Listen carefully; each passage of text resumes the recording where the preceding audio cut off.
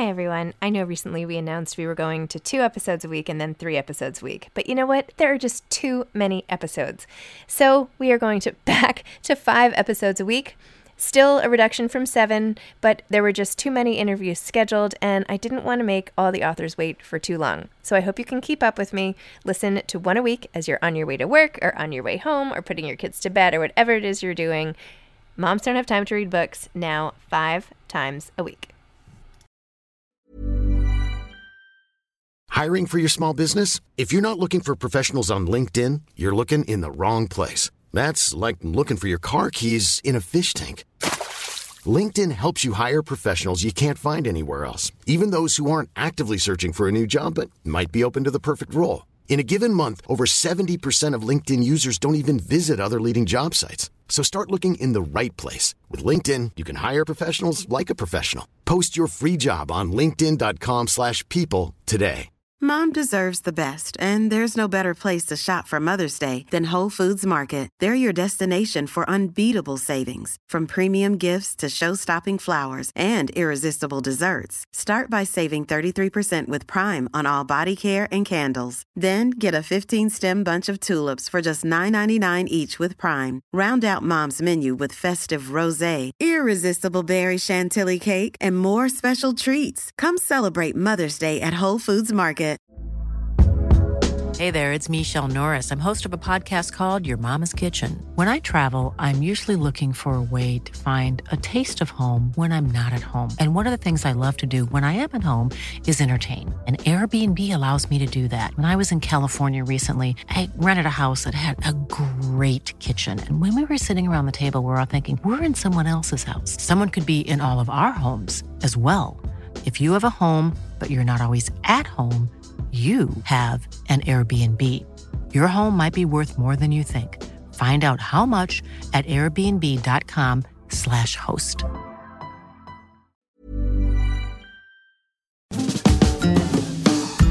Hi, I'm Zibby Owens, and you're listening to Moms Don't Have Time to Read Books. This 30-minute podcast features a new author interviewed by me every single day, 365 days a year, for about 30 minutes. I am also the publisher for Zibby Books, which publishes 12 books a year in fiction and memoir. Our books are already out now. You can check it out on zibbybooks.com. And we have a magazine called Zibby Mag, where we have lots of wonderful essays and lifestyle features. That's at zibbymag.com. We have classes at zibbyclasses.com. And I recently opened a bookstore in LA called Zibby's Bookshop at 1113 Montana Avenue at 11th Street in Santa Monica. I hope that you are able to enjoy some of our other offerings. But this here podcast is the basis of all of it and started in 2018. And no matter what I do, this is basically my favorite thing. Enjoy.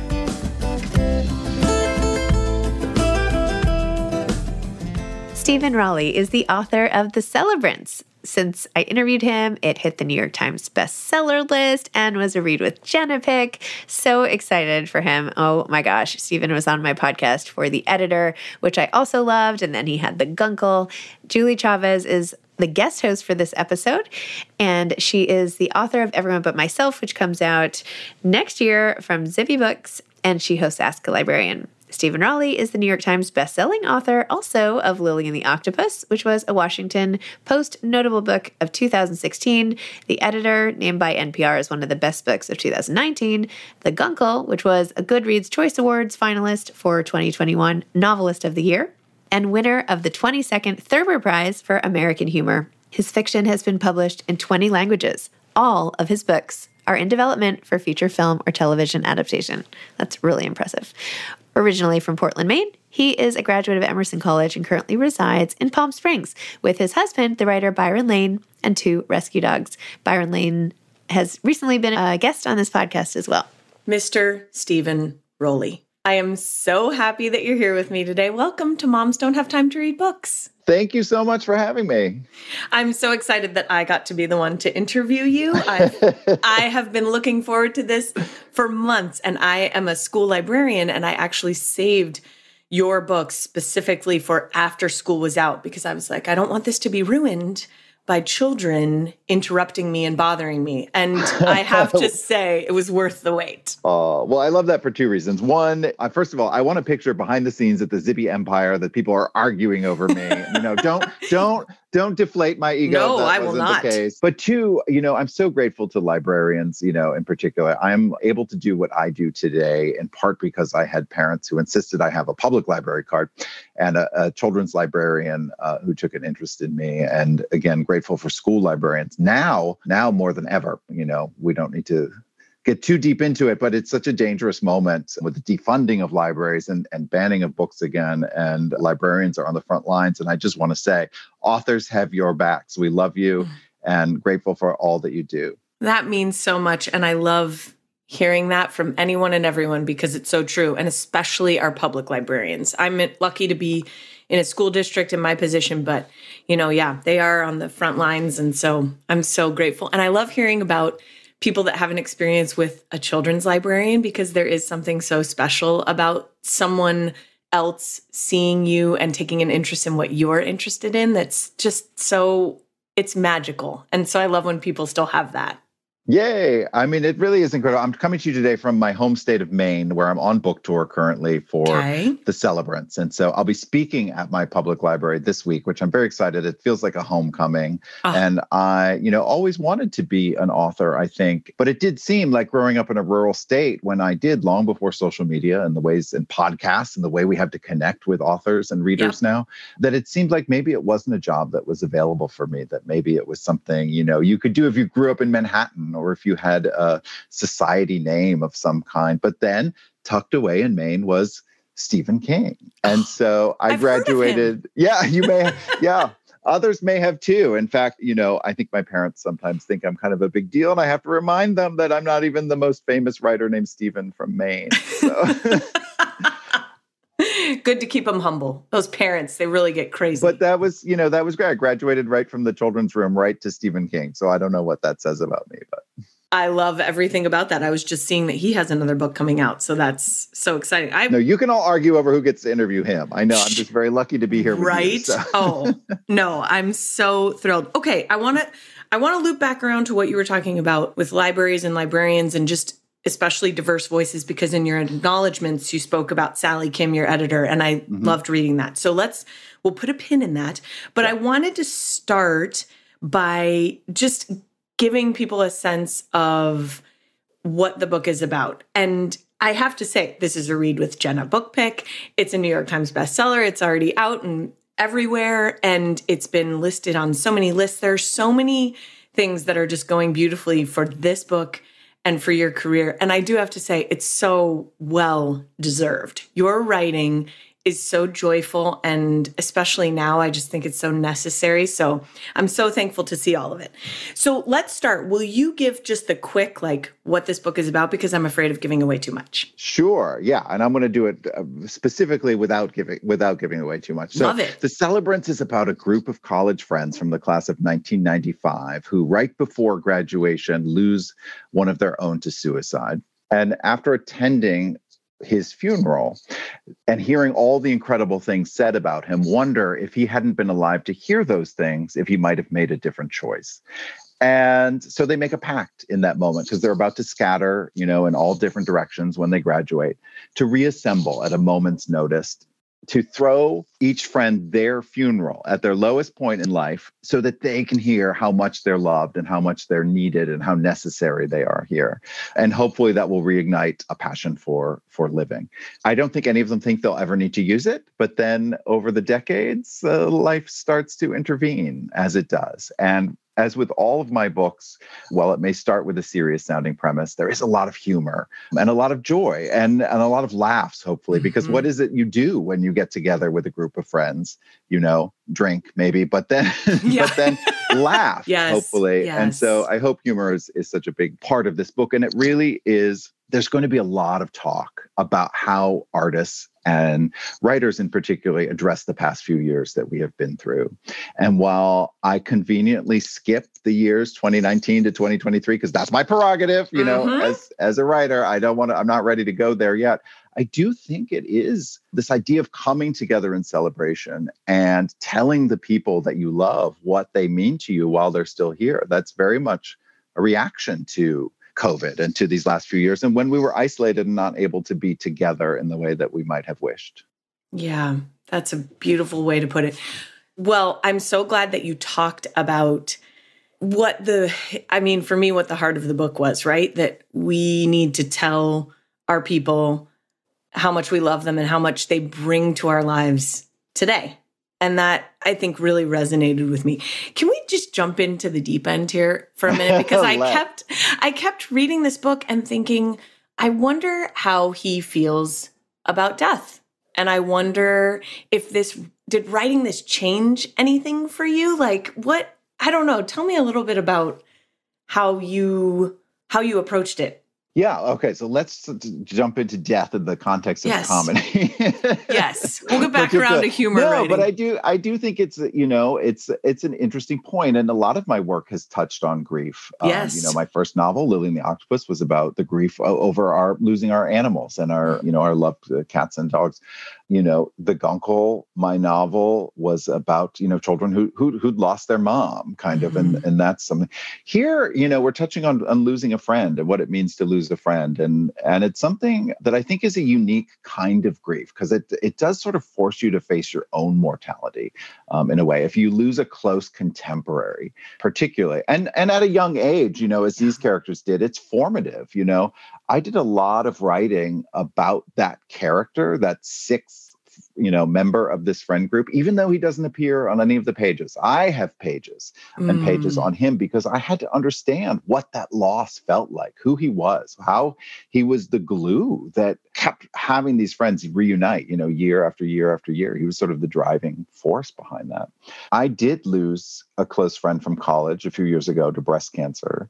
And it is kind of unmooring. And it's not something that I think there's natural context for, right? If you lose a parent or a grandparent, like you can say that people kind of can contextualize what that loss is.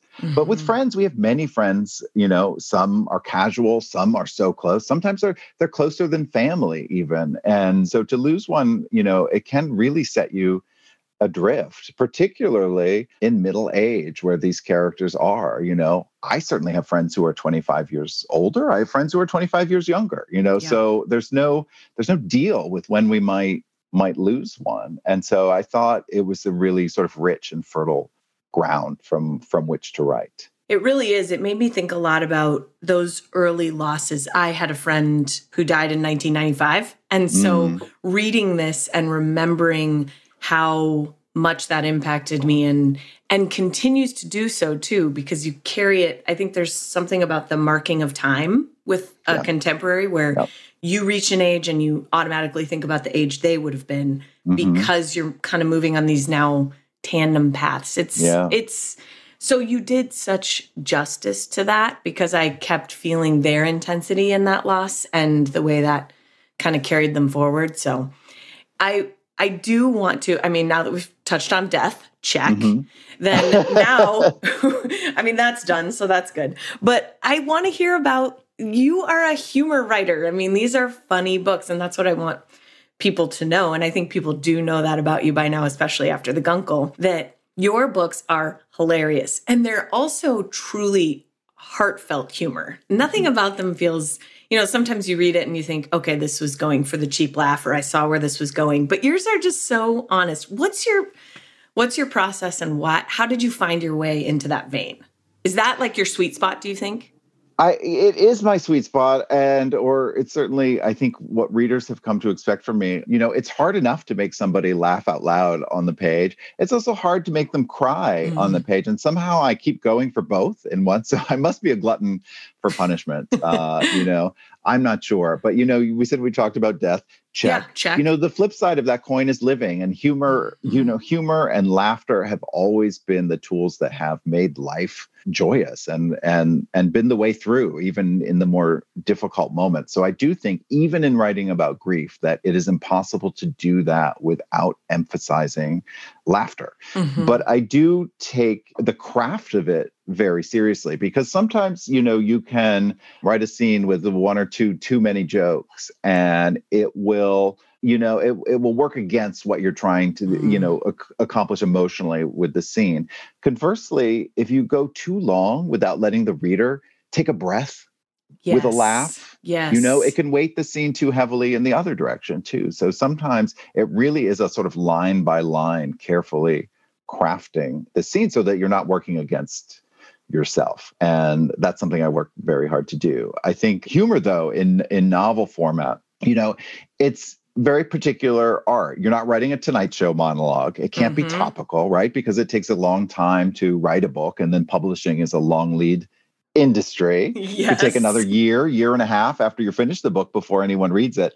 And then you hope your book has a long shelf life too. So you want the jokes to be inherent to character and situation. And also, you know, I think there are those that say it's really hard to be funny in these politically correct times we're living in. And I don't find that to be true at all. I think there can be kindness and humor. I think if you think it's impossible to be funny now, you might have been mistaking cruelty for humor in the first place. And so, you know, the humor in this book comes from these characters. And even when they get frustrated with each other, you know, there's still an underlying love that's there that hopefully comes across on the page. Yeah, gosh, mistaking humor for cruelty. My goodness, truer words were never spoken, especially right now.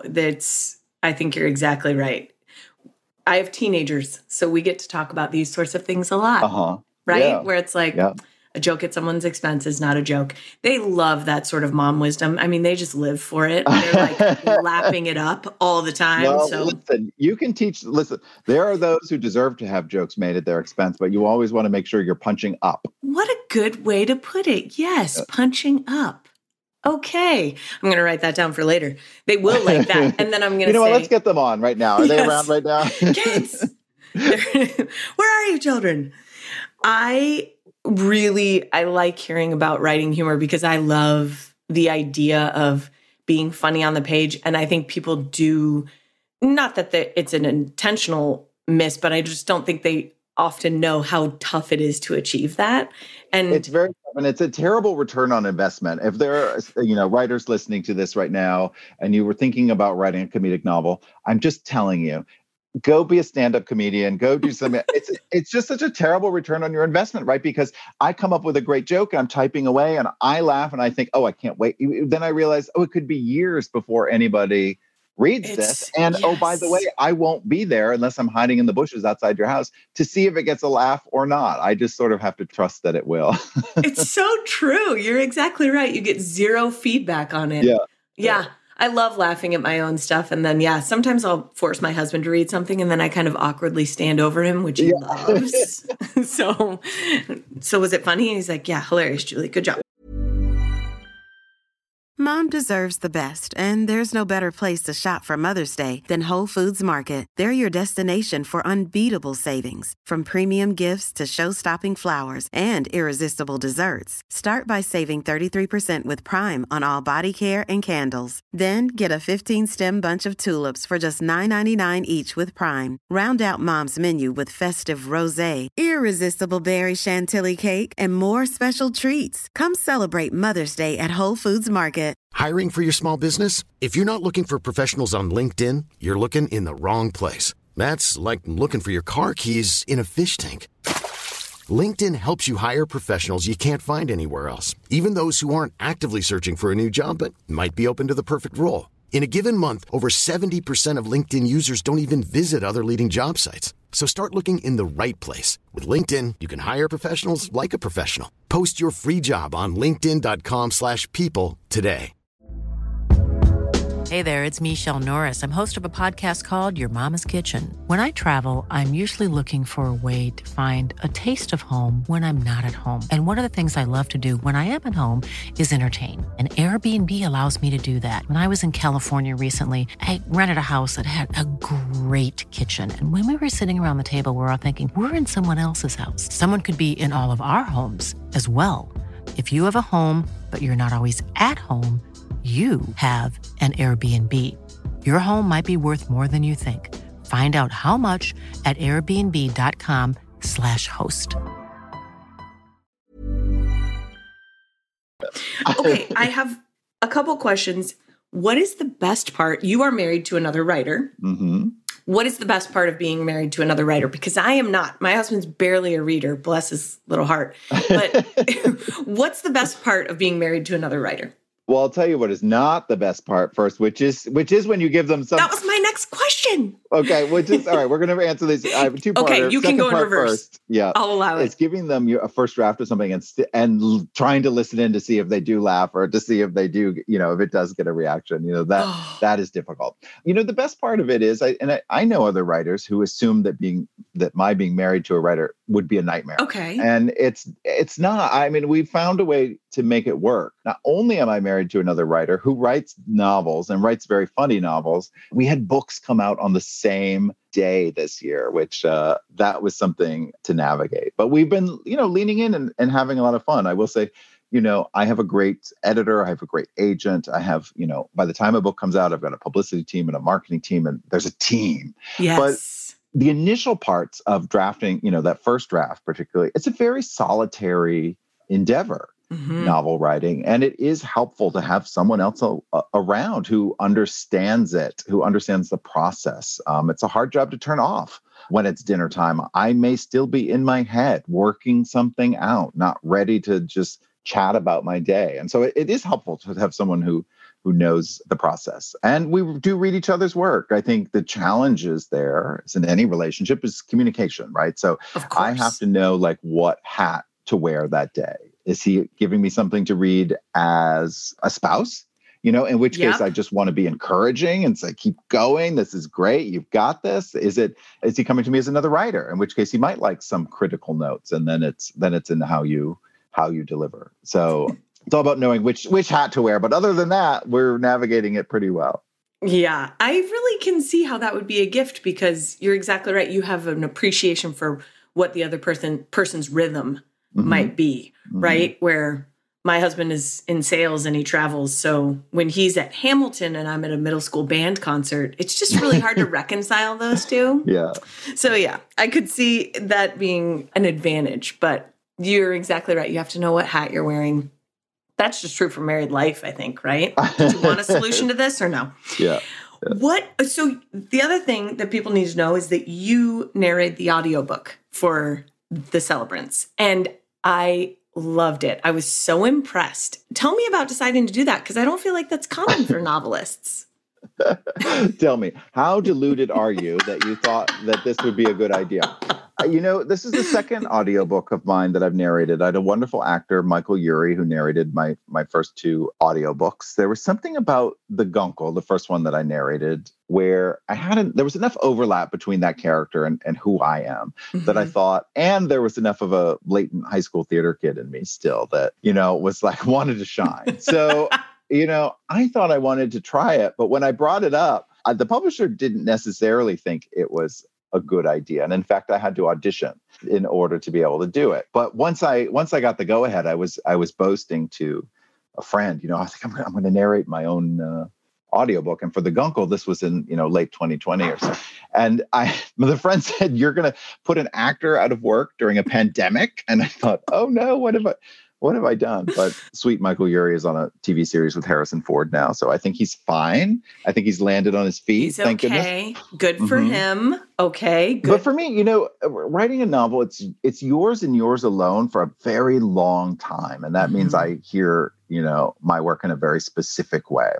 When an actor reads it for an audiobook, they're not in your head. They put their own spin on it. And by the way, they should. That is an actor's job, to interpret the text.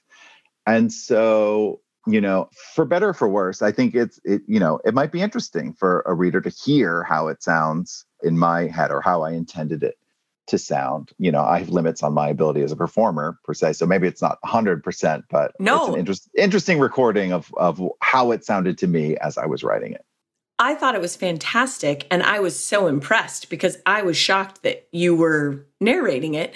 But as I was listening to it, that's exactly how I felt about it, where I think as a writer, you put so much into expression. And I know I read a lot of my stuff out loud to myself over again, especially if I'm stuck. And so the idea that emphasis can come through and exactly what, you get to say exactly what you meant to say and how you meant to say it in those moments. So I really enjoyed it. You did a good I will job. say I don't know that I'll always do it for every book of mine going forward, but No, it has forever changed my process, and I want to mention this, moms don't have time to read, but, I don't know how they would ever have time to write, but I know that there are many incredible writers who are moms and you're all heroes. But taking a moment to read the material out loud will forever be part of my process moving forward, because I think it's an invaluable but you just hear it in a different way, and it's easier to think how a reader might interpret it as well.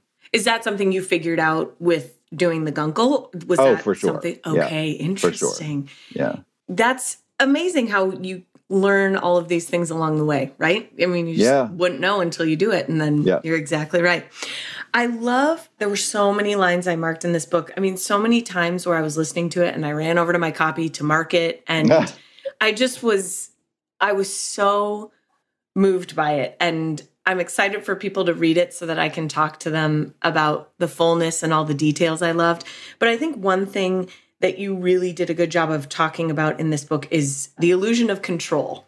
And I'm sure that was something that stood out to me because I may be kind of a control freak. I'm not going to say for sure because it's still up in the air for no one. But I just think when you were talking about the idea that things happen, they're not necessarily remarkable, they're unlucky, right? And I think that was just a powerful moment for me where I was thinking about that, because I do have, this book made me think about death in a very wonderful, holistic, hopeful way. And so I think there was a lot of inspiration there. Is that something are you a control guy? Do you like control? Or are you a fly by the seat of your pants kind of guy? Listen, I'm probably somewhere between the two. I'm going to say, look, I'm a novelist and not, I don't write television and that I'm sitting in a room with a bunch of other writers spitballing ideas back and forth. I think that's the control side of me, right? I like to work in a very sort of solitary genre so that every choice is mine. And again, I don't want to undercut. I wrote, one of my novels is called The Editor. I take that as a sign of the esteem in which I hold editors, and nothing can be done alone. But I do sort of like having that authorial control in my work. On the flip side, I think in my life, then I balance that by being a little bit more easy breezy. Hopefully you can get my husband on the podcast and ask him if he would agree with that. But, life is about balance. And so I think I'm a little of column A and a little of column B. That's a really good way to put it. I like that. And I do have your husband's book next on my TBR. I'm super excited. I can't wait. Yay. Did you know this plot of the book from the outset? Did you know what it was going to be about the whole time? Like, did you have a sense of the arc before you started, or did it come out as you write it? As you write it? Lord have mercy. Yeah, no, I had a good sense of the story that I wanted to tell. Okay. I had a joke in my head that was 4 funerals and a wedding, kind of. And these are living funerals, right? There's not been a bus crash. There's not a massive, we're not putting bodies in the ground. These are funerals that are celebrations of life. Yes. But something about that line kind of tickled me. And so that was sort of a driving point to start. As my, how I approach my craft, I am more of a pantser, as we say in the biz, that sort of fly by the seat of the pants, in that I have the concept, I have a strong beginning, I think, and I know I have a good sense of how it's going to end. It's that middle part that I like to leave room for surprise. Because for me, I think a lot of writers would tell you the hardest part of the job is butt in chair. It is like showing up, at the computer to do the actual writing.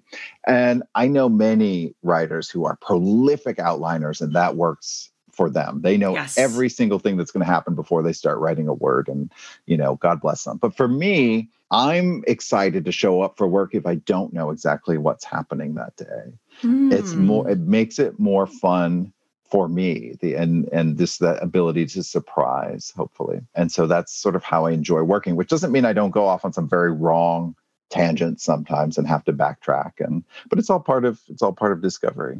Yeah.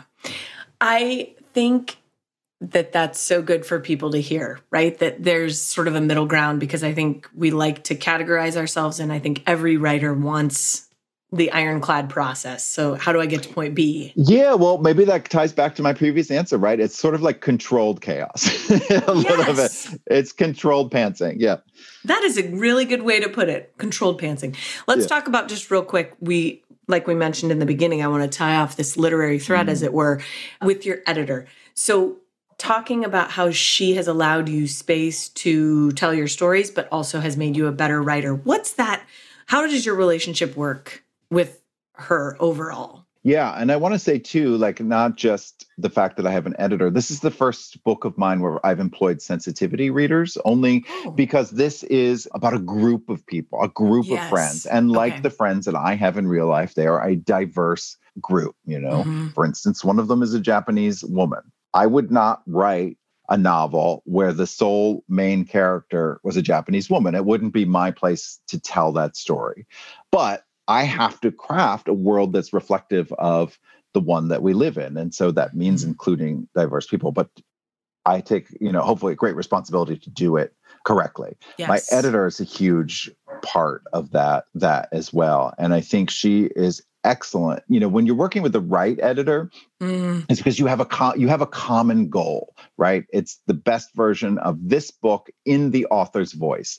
And so that you're working together to make that happen. A bad editor, and not even a bad editor, but if you're paired with the incorrect editor, let's just say that, sometimes you're working against one another. And I think sometimes we've read books that feel a little strained, and I wonder what's going on behind the scene. The sad part, because I do think editors are so incredibly important and invaluable to the process, but their work is kind of invisible when they do it really well. And so they're kind of unsung heroes in a way. And there's no way I'd be able to do what I do without my working relationship with my editor, the great Sally Kim. That's fantastic. Would you ever want to be an editor? It's not my particular skill set. Here comes the control freak part, right? So, even in reading my husband's work, sometimes I'm like, it's hard for me not to want to take the pen and start rewriting it, because I see so much. I was like, I'm inspired by what he does. And then I'm like, I want to run with it now. And I'm like, that's not my place. So I think I would be bad about knowing where my job ends, and the authors really need to take over responsibility. So I don't know. I might be too fastidious, too fussy as an editor, but who knows? Well, I mean, you never know, but good self-awareness, right? Like, you don't want to be the person. I'll tell you what I could definitely not be as a copy editor. They are incredible. The people who go line by line, grammatically, correcting every single detail, and the research that they put into they're truly incredible. One of my favorite reads of the past couple of years is a book called Confessions of a Comma Queen, written by Mary Norris, who was the longtime copy editor at The New Yorker. And it is part autobiography, part grammar, instructional manual. It's very funny.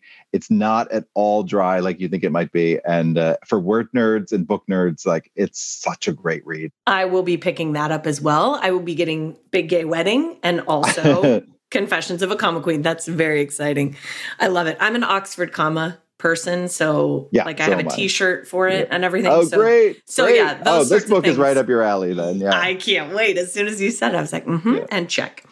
One more question for you. So tell me, obviously, you've had such tremendous success, especially with your last couple of books. There's a lot of publicity and excitement, and as I said, it's so well deserved, and I love seeing it. What does writing mean to you, separate of all that? What is writing for you? Writing is joy, and it is discovery, and it is learning. And so I did not publish my first novel until I was 45 years old. I was always one who was jealous of someone who came out of the Iowa Writers Workshop at 25 and made a headline-making deal. I think what I love so much about writing is that you're never done learning how to do it. You're never done learning things to write about. And publishing is one of the rare industries, I think, that values life experience and the wisdom that comes with age. I think of two of the biggest success stories in publishing in the past 10 years. Let's say Lessons in Chemistry by Bonnie Garmus in the past year, and Where the Crawdads Sing by Delia Owens, right? These revolutionized publishing. A debut writer in her 60s, a debut novelist in her 70s. And I really think that's incredible. I think that's incredible. And it's inspiring to me. And so I know I struggled for years. I have novels that sit in a drawer that I had to write in order to learn how to write. But I think there were years where it felt like I was the last person who didn't give up on myself. And that's what I sort of love about writing. It's something you can do for yourself, even, if you're not published, even if you're not the Today Show book club pick, even if you're not a New York Times bestseller. But if you believe in yourself and you stick to it and you keep being open to learning about craft, with hard work and time, you can get there. Yeah, that's a beautiful sentiment. And who has a great book on that very craft is Stephen King. Yes. Oh, I'm so happy. And we brought it all back around. Well, look at us. I know. I mean, incredible. Do we get some sort of award now? Yes. I'm waiting. Maybe they'll be engraving the trophy real quick. Yeah, they're probably outside engraving the trophy. Probably. Right, it's true. Thank you for these minutes. Thank you for this time. Thank you for being a writer. Your books bring me personally, and I know I speak for so many people, but they just bring so much joy and thought and love into the world. And I'm so, so honored that I got to talk to you about it today. Yay. Thank you for this conversation. Thank you. Thanks for listening to this episode of Moms Don't Have Time to Read Books. Don't forget to follow me on Instagram at Zibby Owens and at Moms Don't Have Time to Read Books. Also sign up for my newsletter at zibbyowens.com and sign up for my virtual book club and meet lots of authors on Zoom every other week. Thanks so much to Steve and Ryan at Texture Sound for the sound editing. And thank you to Morning Moon Productions for providing this fantastic intro and outro music.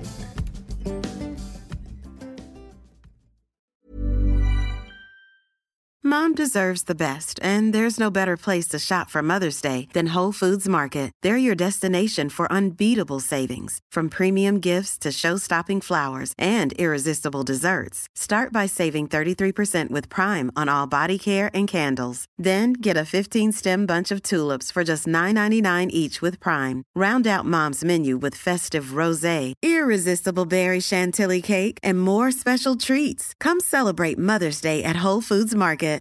Imagine the softest sheets you've ever felt. Now imagine them getting even softer over time. That's what you'll feel with Boll & Branch's organic cotton sheets. In a recent customer survey, 96% replied that Boll & Branch sheets get softer with every wash. Start getting your best night's sleep in these sheets that get softer and softer for years to come. Try their sheets with a 30-night guarantee. Plus, get 15% off your first order at bollandbranch.com. Code BUTTERY. Exclusions apply. See site for details. This message comes from BOF sponsor eBay. You'll know real when you get it. It'll say eBay Authenticity Guarantee. And you'll feel it. Maybe it's a head-turning handbag, a watch that says it all, jewelry that makes you look like the gem, or sneakers and streetwear so fresh every step feels fly. eBay gets it. So look for the blue check mark next to that thing you love. And be confident that every inch, stitch, sole, and logo is checked by experts. With eBay Authenticity Guarantee, you can trust that feeling of real is always in reach. Ensure your next purchase is the real deal. Visit ebay.com for terms.